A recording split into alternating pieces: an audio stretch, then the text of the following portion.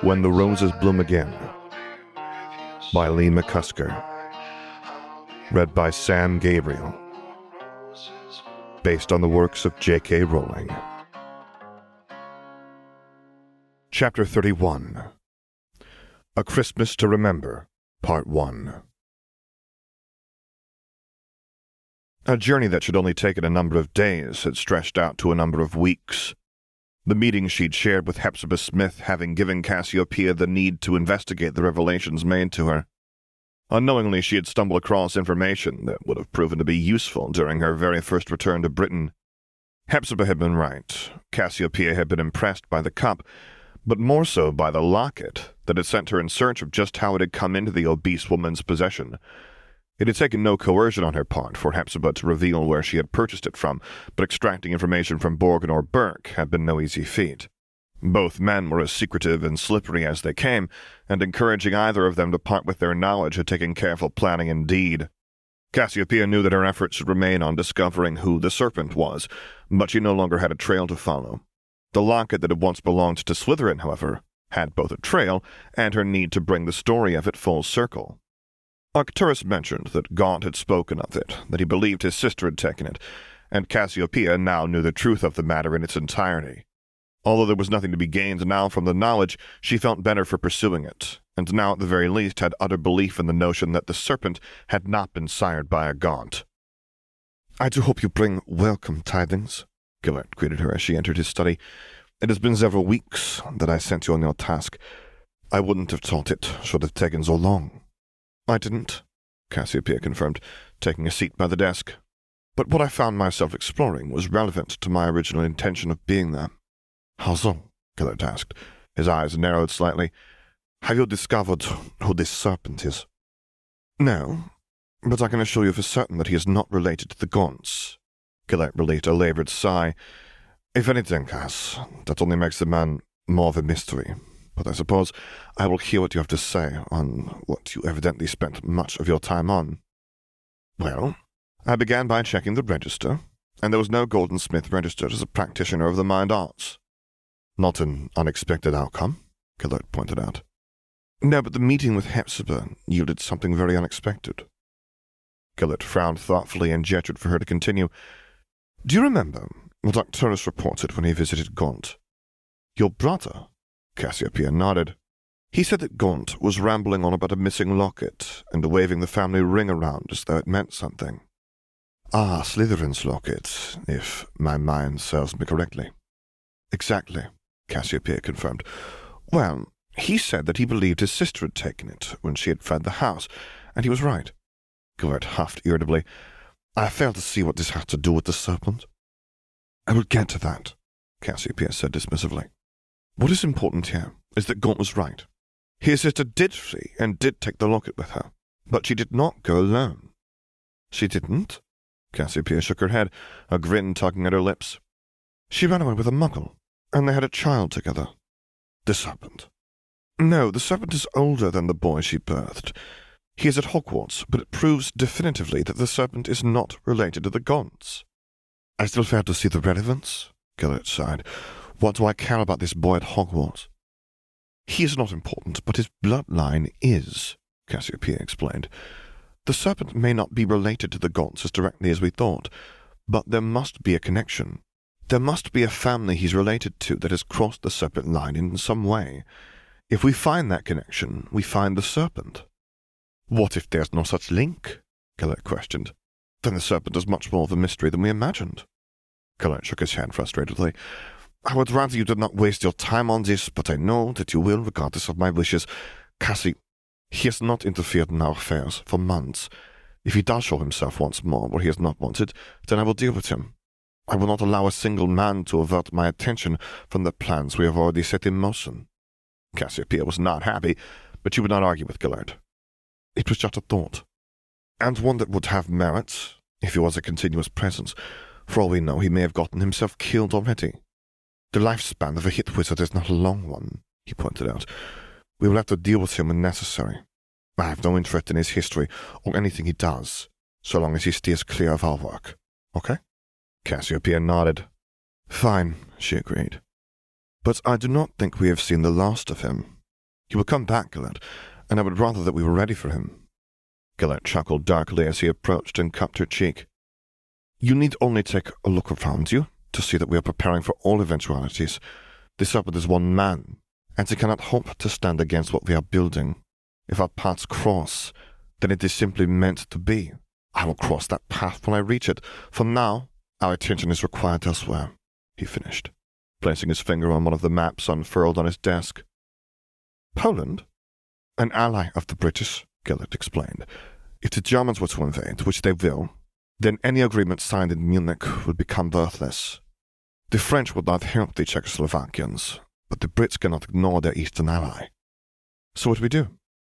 We simply pave the way, as we have been, and force a conflict when we are ready. Let us see the likes of the serpent put a stop to this." Cassiopeia offered the man an admiring smile. He had a keen mind, and one that would not allow him to deviate from his plans. The serpent bothered him, unsettled him even, but Gellert Grindelwald would remain steadfast, his mind focused where it was needed most, and that was on freeing the wizarding world from the shackles that bound it. With the school term having come to an end, Minerva had returned home for the Christmas holidays, as had become her yearly tradition. As ever, her parents were pleased to see her, though she knew it would not be long before the sense of discomfort settled over them when the novelty of her being here wore off. It was as though her mother expected Minerva to draw her wand and begin casting spells at will at any moment. What her father thought she didn't know. The man had been on edge for as long as she could remember. "How is your work going?" he asked, pulling her from her thoughts. "It's going well," Minerva answered cautiously. Her father had never asked after her education, let alone her apprenticeship. "Good, good," he replied, a look of uncertainty crossing his features. "What exactly do you do?" Even her mother looked at the man in a mixture of surprise and concern at his questioning. "I'm completing a mastery in transfiguration," she explained. "Oh, that's when you turn something into something else," he questioned before taking a bite from his sandwich. "It does include that," Minerva confirmed, not wanting to overwhelm the man with an in-depth explanation of the branch of magic. "How fascinating," he declared. "And with this mastery, what will you do?" Minerva's expression mirrored that of her mother's. "I'm hoping I will be allowed to teach at the school as a professor." "A teacher? Now that's a respectable job," Robert mused aloud. "It is," Isabel interjected. "Being a professor at Minerva's school is an honour. They employ only the best in their fields." Robert nodded, a sincere smile forming. "I'm very proud of you, Minerva. I know I've taken little interest in your schooling, but I am. Your mother assures me that you were an excellent student." "I worked very hard to get where I am," Minerva replied. "Professor Dumbledore has never taken on an apprentice before." "And that speaks volumes to how much work you've put in," Robert praised. "Tell me, what other jobs are there in your community?" Minerva was reeling in shock that her father was asking such things, and it was her mother who seized the moment to offer her input. "Well, jobs working for the ministry are very sought after." "The ministry?" Robert asked curiously. "It is the government," Isabel answered carefully. "For magical people." Isabel nodded, her own shock becoming overwhelming. Yes, but there are many different jobs in lots of departments. There's the Department of Magical Law Enforcement to start with." "Magical police? Who would have thought?" Robert chuckled. "Are there a lot of criminals?" "We have a fair share," Robert hummed appreciatively. "We also have a Department of International Cooperation who work with representatives in other countries on shared interests," Minerva broke in, "and even a Department of Magical Games and Sports." "So it's not so different to the government I'm familiar with?" Minerva shook her head. "No, really, no." "How very interesting." If Minerva didn't know any better, she would have thought someone was posing as her father, having used Polyjuice Potion, but they had been seated here for close to an hour, and all he had drunk was water from his usual glass. "What about your friends? What have they gone on to do?" Robert continued before any comment could be passed. "Well, my friend Poppy is training to be a healer, a doctor," Minerva clarified. "Augusta just got married, and both Charles and Tiberius are training to be involved in politics." "They sound like an ambitious bunch," Robert said appraisingly. "What about Harry?" Isabel asked interestedly. "Harry? Who's Harry? Robert pressed. My other friends grew up in the wizarding world and don't know much about people without magic. Harry's the one who spent the first part of his life like me. He lived with his aunt and uncle. His aunt and uncle? Minerva nodded sadly. Harry's an orphan. His parents died when he was a baby. The poor lad, Robert whispered. I shall pray for him. What's Harry doing? Isabel asked. Did he go back home to his aunt and uncle? Minerva shook her head. No, he travels a lot for business, she explained cautiously. Business? He's a hit wizard, Minerva replied. Judging by her reaction, Isabel knew exactly what he did. Not that it mattered. She had not involved herself in the wizarding world for decades. What is a hit wizard? Robert questioned. It means that he hunts down the most dangerous criminals that even the magical police can find, Isabel answered. I don't suppose that's an easy job. Isabel shook her head gravely. It's an exceptionally risky one. Did you not try to talk him out of it? Minerva released a laboured breath. Harry's stubborn. When he decides on something, there is nothing anyone can do that can change his mind. Not even you? Minerva offered her mother a sad smile. Not even me. Isabel rubbed her daughter's shoulder comfortingly. Well, I think he sounds quite fascinating, Robert declared. Why don't you invite him for dinner? The sadness Minerva felt all but evaporated as a sense of panic set in. Invite him here? She squeaked. I don't see why not, Robert returned. He's a friend of yours, isn't he? Minerva looked pleadingly towards her mother, who was no less shocked than her, but her eyes were full of excitement. I think it's a wonderful idea, she said pointedly, nudging Minerva with her knee. Surely he doesn't work over Christmas? No, but... Minerva drew a blank. She did not know what she could say to deter her parents' eagerness on the idea. Then it's settled, Isabel announced triumphantly. Why don't you go and write to him now? There's no time like the present. Minerva could only nod dumbly as she stood and took her leave of the kitchen, wondering what had just happened. Oh dear, she whispered nervously when the magnitude of it settled over her. She did not know what had gotten into her father, but she would get to the bottom of it, hopefully before Harry arrived. She had no doubt that he would accept the invitation, if only not to disappoint her, but Minerva was terrified. What if her parents hated him? What if he hated them? With so many thoughts plaguing her, yet with so little time to ponder them, she penned the missive to him, unsure if she wanted him to decline the invitation, despite the fact that she would get to see him, something that did not happen often enough anymore. Ivan had not delayed in beginning the process of removing all files from the ICW building that pertains to any personal details of the hit wizards under his command. If Evans was right, and one of the representatives had become an ally of Grindelwald, it was simply too dangerous to house them here any longer. Instead, he'd moved them to his personal bank vault, where none could get to them, and even paid for additional security. Along with this, he had left the contents of his vault to Evans, should anything untoward happen to him. He had covered all eventualities as best as he could, and now all that remained was to wait for someone from the International Confederation of Warlocks to take a keen interest in the work of his department. Then he would know what he was up against. Currently, the hit wizards were going through a quiet period. They always did during December, with only a few captures of note he needed to complete the paperwork for. Evans was still focusing his efforts on the robberies that the banks had been plagued with for the past couple of years, and it seemed as though even the criminals had gone to ground. Any that were suspected to have ties to Grindelwald had vanished without a trace, and only a few desperate crooks remained operational. As much as Ivan appreciated the reprieve, it was unsettling to say the least. Something was happening out there, and though he did not know what, he could feel it like an approaching storm. As with such things, he was powerless to stop it, not without the blessing of his superiors. He released a deep breath as a knock sounded at his door, anticipating that he had conjured up troubles with his trail of thoughts. Come in, he instructed. Much to his surprise, it was the Supreme Mugwump who had deigned to grace him with his presence, but he was not alone. With the Japanese man was the Italian representative, a braggart if Ivan had ever met one. What can I do for you, gentlemen? He asked. We felt that it was long overdue that your department was due an audit, the Italian explained. We have come to inspect your paperwork, to ensure that it is up to date. So this was them, one of them at least. Of course, Ivan complied, gesturing towards the 4 filing cabinets that lined the back wall of his office. With only a nod, the 2 men set to work with much less care than he appreciated. They rifled through the files for several minutes whilst Ivan looked on, his eyes narrowed as he observed their behavior. This was no official audit. If it was, they would be asking him specific questions about the cases they were not bothering to even read about. No, they were looking for something, and Ivan had more than a sneaking suspicion he knew what. Relief was what he felt, more than the nervousness he should. These men were gifted wizards, perhaps the best their countries had to offer.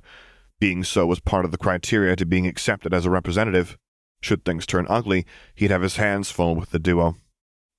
"Everything appears to be in order," the Italian declared. "But I cannot help but note they are incomplete." "Incomplete?" Ivan asked. The Italian nodded ruefully. "It appears that your staff files are missing. Where can we find them?" "The staff files? You mean the confidential files that are not to be accessed by any other than the head of the Department of Justice as decreed by the ICW in 1812? The Italian did not seem pleased by Fedorov's response, but the Supreme Mugwump held up a hand to placate him. "Surely an exception can be made for me?" he asked. Ivan shook his head. "I cannot make exceptions. Even if I wanted to, I couldn't because the files aren't here." "Then where are they?" "Well, due to the current tensions across the continent, they have been moved to a secure location that has been revealed to me by a trustworthy person." "That is an excellent idea," the Supreme Mugwump interrupted his companion. "We cannot be too careful with how things are. Come on, Gianluca. I think we have wasted enough of Mr. Fedorov's time." With that, they were gone, and Ivan sighed in relief, though he knew they would not let it lie. Now, however, he knew just who the people on the inside were. Not that it made him feel any better. The Supreme Mugwump was an influential man and could make life difficult for most. Ivan would need to exercise caution, but he could not help but think that his life had just become decidedly more dangerous than it had been before they entered his office. Exercising caution may not be enough. He needed to ensure he used all of the skills he'd acquired during his years as a hit wizard to avoid whatever repercussions the Japanese and Italian would try to enact upon him. Despite what difficulties and setbacks his job threw at him, Harry always looked forward to his visits with the Flamels. It was the one place where he could escape his work, share a meal with two people he had come to care for greatly, and not feel guilty when the time came for him to leave. "So you're going to be away again for Christmas?" Harry asked. Nicholas nodded. "With a war brewing on the continent, we fear that this may be the last time we will be leaving the house for a while. Of course, you are welcome to join us if you wish. A few days in the sun may be what you need." Harry chuckled. "Maybe I will get a holiday soon," he replied. "But until this robber is caught, I can't afford not to be ready at a moment's notice." Nicholas offered him an understanding smile. "You fear that you are close?" "It's only a matter of time before they strike again, and when they do, they won't get away." "A relief, I'm sure," Perenelle broke in. Harry nodded. "Honestly, I've had enough of this one, and trying to deal with the goblins. Don't get me wrong, I understand why they have animosity towards wizards, but they're a pain in the neck to get to cooperate." "Yet most trust them with their gold," Nicholas pointed out. "You don't?" Nicholas shook his head. "I lived through some of the rebellions," he reminded Harry. "The goblins are only trustworthy when it suits them. They will lead you to believe they are creatures of honor. But they are as devious as they come. Never trust a goblin, Harry. They care only for profit." "I've learnt that," Harry assured the alchemist. "Out of interest, if you don't keep your gold with the goblins, where do you keep it?" Nicholas grinned whilst tapping his nose. "The less you know the sod." Harry laughed as Perenelle placed a plateful of roast beef and vegetables in front of him. "You can't think that I would rob you," he said amusedly. "No, but that doesn't mean I will tell you. It's bad enough that you know where my collection of weapons is. I'd be more upset if they were stolen more than our gold." "He's not lying," Perenelle sighed. "If only he thought so much of people, I may perhaps have the perfect husband." "You're still not getting on with the neighbors, then?" Perenelle snorted. "If they come to visit, Nicola hides in the library, sulking until they leave." "I do not," the man denied. "I just have nothing to say to them. I have no intention of having a series of conversations that I have had already dozens of times. They will ask what I do, we will be invited to dinner, there will be an awkward affair, and then the problems will start. Next thing I know, we have piles of dog shit being thrown over the wall. No, thank you," Nicholas finished stubbornly. "Oh, Nicola, you've grown to be a crotchety old man," Perenelle cooed. "People make me grumpy," Nicholas muttered. "Anyway, I do not wish to discuss unwanted guests, not when one of the few I appreciate the company of is here." "I think he actually means that," Harry said to Perenelle. "Of course he does," Perenelle tutted. "I will be not enjoy your company." "Well, according to Nicholas, I'm a nosy sod, and whatever he decides to label me." "True, Nicholas replied, "but you're all nosy sod. Now why don't you tell us what is new in your life? It has been some time since we saw you last." Harry shrugged. "Not much has changed," he answered honestly. Although he was taking it easier whilst waiting for the robber to resurface, there was nothing of note that had happened. His investments continued to provide him with excellent returns, and the egg Newt had gifted him had yet to hatch. Finally, it seemed to have stopped growing, but there was no sign that whatever was inside would emerge soon. "I've been invited to visit Minerva at her home," he added with a frown. "To meet their parents?" Nicholas asked. "It's odd, but yes," Harry confirmed. "Her mother hadn't even told her father she was a witch until Minerva was a toddler. As far as I know, none of them have had anything to do with the Wizarding World in years. I find it strange that they would invite me." "Perhaps they realize they have little to do with their daughter, and they're making the effort," Nicholas suggested. "Maybe," Harry acknowledged. "I don't know either of them enough to say, but Minerva's not had it easy. She hasn't said much, but it must have been tense for her growing up." "I would say so," Perenelle agreed. "If there's not openness in a relationship, then there will be problems, especially where magical and muggle people are concerned. I suppose it didn't help that her mother hid it from her husband. Have you accepted the invitation?" Harry nodded. "As awkward as it might be, I can't let her down, not when it could help mend the rift between her and her parents." Perenelle smiled proudly at him. "You're a good boy, Harry," she praised. "You must think a lot of her."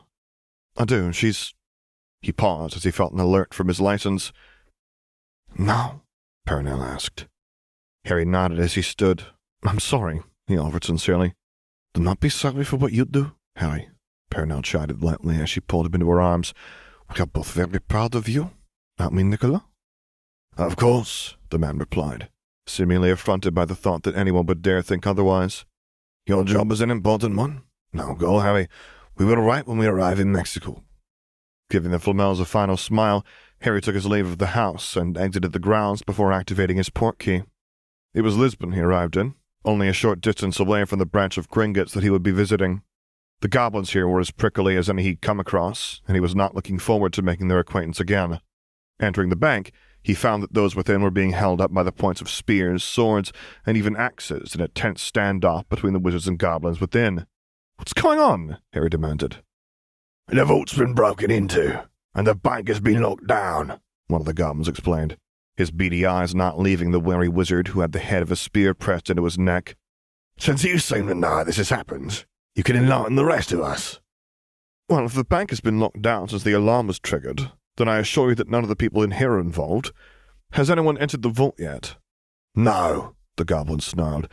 "You and your infinite wisdom advised us against it." "Then we will find the robber when we do.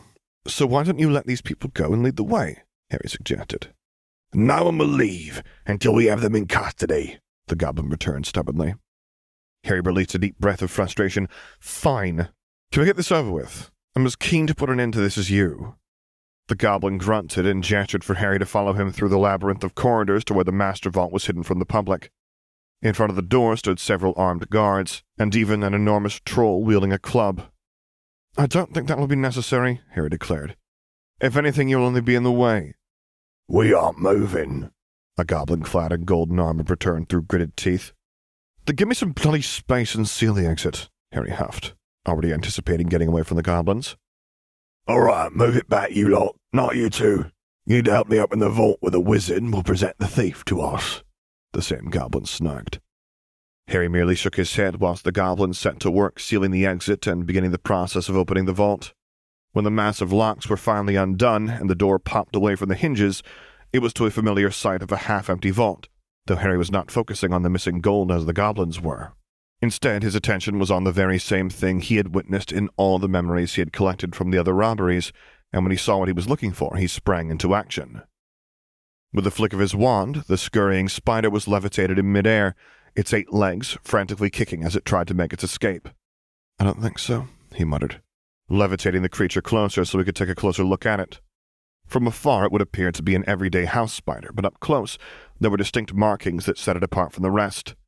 Mingled in with the brown hairs were streaks of light yellow, and the eyes were blue, not common things to see in arachnids. "Is that it?" the lead goblin snorted when he noticed Harry had no interest in the vault itself. "Tell me, whatever your name is, what protections do you have against creatures?"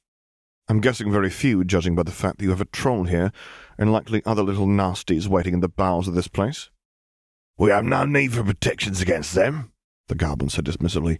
"We would lose considerable protection over highly valued vaults if we didn't have our beasts." "And as such, you do not even have alert walls set up to detect them." The goblin growled before spitting on the floor in distaste. "It's impossible to. If we did, they would never stop going off." "Exactly," Harry agreed. "And that is how these robberies have been taking place. I suppose at first the crook took a chance that this was the case, and it turned out well for them. Unfortunately, they managed to steal quite the sum from several banks before they were caught," he explained as he conjured a jar and placed the squirming spider within. "Well, your job is done, wizard. Hand over the spider so we can claim our treasure back. They broke our laws, and will face the judgment of the goblins." Harry shook his head. "They also broke wizarding law, and as they are my prisoner, I'll be taking them with me," he said firmly. "I'll return your gold to you minus my 1% reward, as promised." "You will do no such thing," the goblin snapped. At his words, the goblins raised their weapons threateningly, and Harry narrowed his eyes at them. "Now that is quite rude," he growled out. "I discovered the thief, and I'll be taking them with me to answer for their crimes. I do not need your barbaric form of justice to discover where the rest of the gold is. The prisoner is under my protection, and I am responsible for their welfare until I am relieved of them. That can only be done at the ICW headquarters. I suggest that you do not make the situation worse than it already is." "Are you threatening us, wizard?" the goblin demanded. "No, but if you attempt to harm me or my prisoner, then I'll be left with no choice but to ensure our safety." The goblin's nostrils flared before it gave a command in its own language. Once more Harry sprang into action, a wave of his wand bending the points of various weapons pointed at him towards his attackers. Reminiscent of the incident on Halloween during his first year, the troll swung its club in his direction, missing only by inches as Harry ducked. What was different now, however, was that Harry was not a helpless first year. Taking aim with his wand, he conjured a stream of bandages and wrapped them round the troll's head, blinding and enraging it in equal measures. To provoke the latter further, he lashed the beast across the back, using a conjured flame whip. With a guttural roar, the behemoth began swinging the club wildly, and though it seemed to distract the goblins from attacking Harry, it did not leave him in any less danger. "Bugger," he muttered with a wince as the troll inadvertently incapacitated 3 of its handlers with a sickening blow. The next smashed a sizable hole in the wall to the adjoining room, and not wanting to be in the path of the next swing, Harry climbed through the hole and out of harm's way. He found himself in an office of sorts, a single goblin staring at him open-mouthed from behind the desk.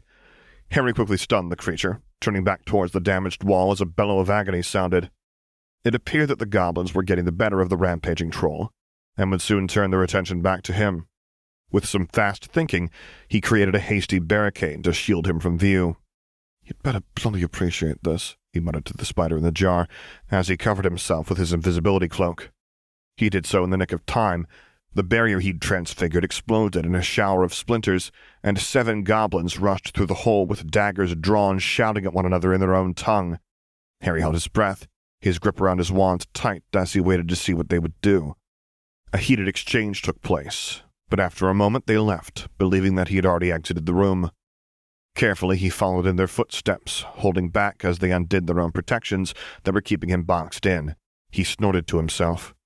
They must have thought that he had found a way around them, and he quietly thanked his cloak for getting him out of another less than favorable situation. When he reached the foyer, however, it was to enter upon an even more tense occurrence than what he'd arrived in. During the fracas, a score of Aurors had arrived at the bank, the men and women clad in claret robes having their wands trained on the goblins that still held their hostage. As far as Harry was concerned, this was their problem to deal with. He had got what he had come for, and any further incidents were not his to handle. The only issue he faced now was how he was going to exit the bank without attracting attention or getting himself or his prisoner hurt if tempers were to boil over. He looked on intently as the goblins and Aurors traded words in Portuguese, and he again chided himself for not wearing his translation pin. What was clear was that the situation was becoming much more volatile with each passing moment, and hearing that violence was going to erupt and leave him trapped, he took action. Hissing gently, he began weaving his wand in an intricate pattern. After only a few seconds, the floor began to tremble, and the 2 conflicting sides stopped arguing and stared questioningly at one another. Before any further words could be exchanged between them, a piercing screech rent the air, and an eagle shot through the floor, sending both groups stumbling backwards. It was a spell he didn't think he'd ever find a use for, but one he'd practiced nonetheless during his 6th year at Hogwarts. The bird was followed by a bear, a tiger, a large moose, and then an elephant. The creatures wouldn't harm anyone, but they would cause enough damage that Harry could make his escape. He couldn't have imagined why Salazar would put so much effort into such an inane piece of magic, but in this moment he was grateful he had. Whilst the Aurors and goblins were running aimlessly around the foyer of the bank, Harry took the opportunity to leave, and with a final glance back towards the building, he activated his portkey. Immediately he noticed the drop in temperature as he arrived in Hogsmeade. The streets were carpeted by a thin blanket of snow, and more was falling. In only a matter of hours it would be several inches thick. Much to Harry's relief, he need not remain in the cold. Remembering the cave he had visited Sirius in during his 4th year, he operated there and set to work casting his needed spells. It would not do for all of his work to be undone by his own negligence, after all. Pushing aside the memories of witnessing his godfather ravaging the chicken legs he had brought along with Ron and Hermione, he removed the jar from within his pocket. "Now I'm going to set you free, and we're going to have a talk. I would suggest that you do not lie to me, not after I just saved your life." The spider was stood unmoving at the bottom of the jar, and though it could not communicate with him, Harry got the impression that whomever it was would comply. Implementing his wand for a final time, he reversed the Animagus transformation and watched as the odd arachnid began to grow until a brunette woman was seated before him, her vibrant blue eyes full of mischief and an unrepentant smile tugging at her lips. "You caught me," she said simply. Harry snorted. "You're English." "By blood, but technically I'm Bulgarian. My family has lived there for a few generations." "What's your name?" Harry asked. The woman was young, only slightly older than him, and just a single look at her was all he needed to see that she was trouble. "Eleanor Summerby," she introduced herself as she stood. "And you?" "My name isn't important," Harry said dismissively. "Suit yourself," the woman shrugged. "I'll just call you Serpent then, shall I? You are him, are you not?" Harry frowned questioningly at the woman. "You didn't know you were so famous." "Famous?" Harry groaned. Eleanor nodded, evidently enjoying his discomfort. "Well, you've made quite the name for yourself in certain circles. They whisper about you across the continent. You're quickly becoming a legend. It's nice to know you do really exist," she added with a wink. "You mean the criminal circles?" Eleanor shrugged. "If you like," she conceded. "So what are you going to do with me?" "I suppose I should be grateful that you stopped the goblins taking me. I can't imagine they would be treating me as kindly." "By now you'd probably be hung up by your feet, with your innards dangling by your ears." "Oh, no, that would be a shame," Eleanor said matter-of-factly. "I'm quite fond of them being where they should be." Harry shook his head tiredly. "Where's the rest of the gold?" he asked. "At my home in Bulgaria," Eleanor answered candidly. "I'll take you to it straight away." "Just like that, without a fight?" "Of course. You caught me fair and square. I'll cooperate with you fully. You will find every canut accounted for." "You don't seem that bothered that I caught you." "It's a relief, to be honest," Eleanor sighed. "I only started doing this because I wanted to see how long I could get away with it for. I certainly don't need the money." "You did all this because you were bored?" Harry questioned incredulously. "Some people play Quidditch. I rob banks," Eleanor said almost seductively as she stepped towards him. "Both are risky. With the right sense of danger to them, surely a man like you can understand that." Harry stepped away from her, uncomfortable with the closeness. "Ah, you're shy," she teased. "Well, let us not waste any more time, Mr. Serpent. Take me in if you must." She held her hands out in front of her, her wrists pressed together. With a sigh, Harry bound them. "Not too tight. I bruise quite easily," she said with a smirk. "Where's your house?" Harry huffed. "I have a portkey strapped to my left thigh," Eleanor said candidly. "The gold I took from Portugal is strapped to my right one in a bag. I'm afraid with my hands tied like this, you'll have to get them yourself." Harry raised an eyebrow at the woman, and with a little wand work, he had the portkey in gold in his hands. "And not a stitch out of place," Eleanor said appreciatively. "You are very good with your wand." Harry shook his head in response as he took her by the arm and activated the portkey, keen to be rid of his burden at the earliest possible moment. "This is your house?" he asked skeptically when they arrived. The building before him was little more than a shed in the middle of nowhere. As far as the eye could see were rolling green hills, but nothing else. It was an odd place to live, to say the least. "You should not judge something by what is on the outside," Eleanor chided. "How very shallow of you." Harry snorted. He'd spent the best part of a decade living in a cupboard. He certainly wasn't judging, but he was surprised, judging by how much gold she had stolen. "Why don't you give me a tour?" he suggested. And there is that dry wit I've heard so much about. It's a shame I didn't grow up in England. I think I would have enjoyed it. My grandmother seems to think I would have. Does your grandmother live here? Eleanor shook her head. She died a few years ago and left me this place. Harry followed her through the door of what he'd mistaken for a shed. Inside was nothing of the sort. Although it wasn't as grand as the Potter home, it was evident that Eleanor's family were not in dire straits when it came to their finances. You really were just bold, weren't you? She nodded unashamedly. You never know what you're capable of until you try it, she replied.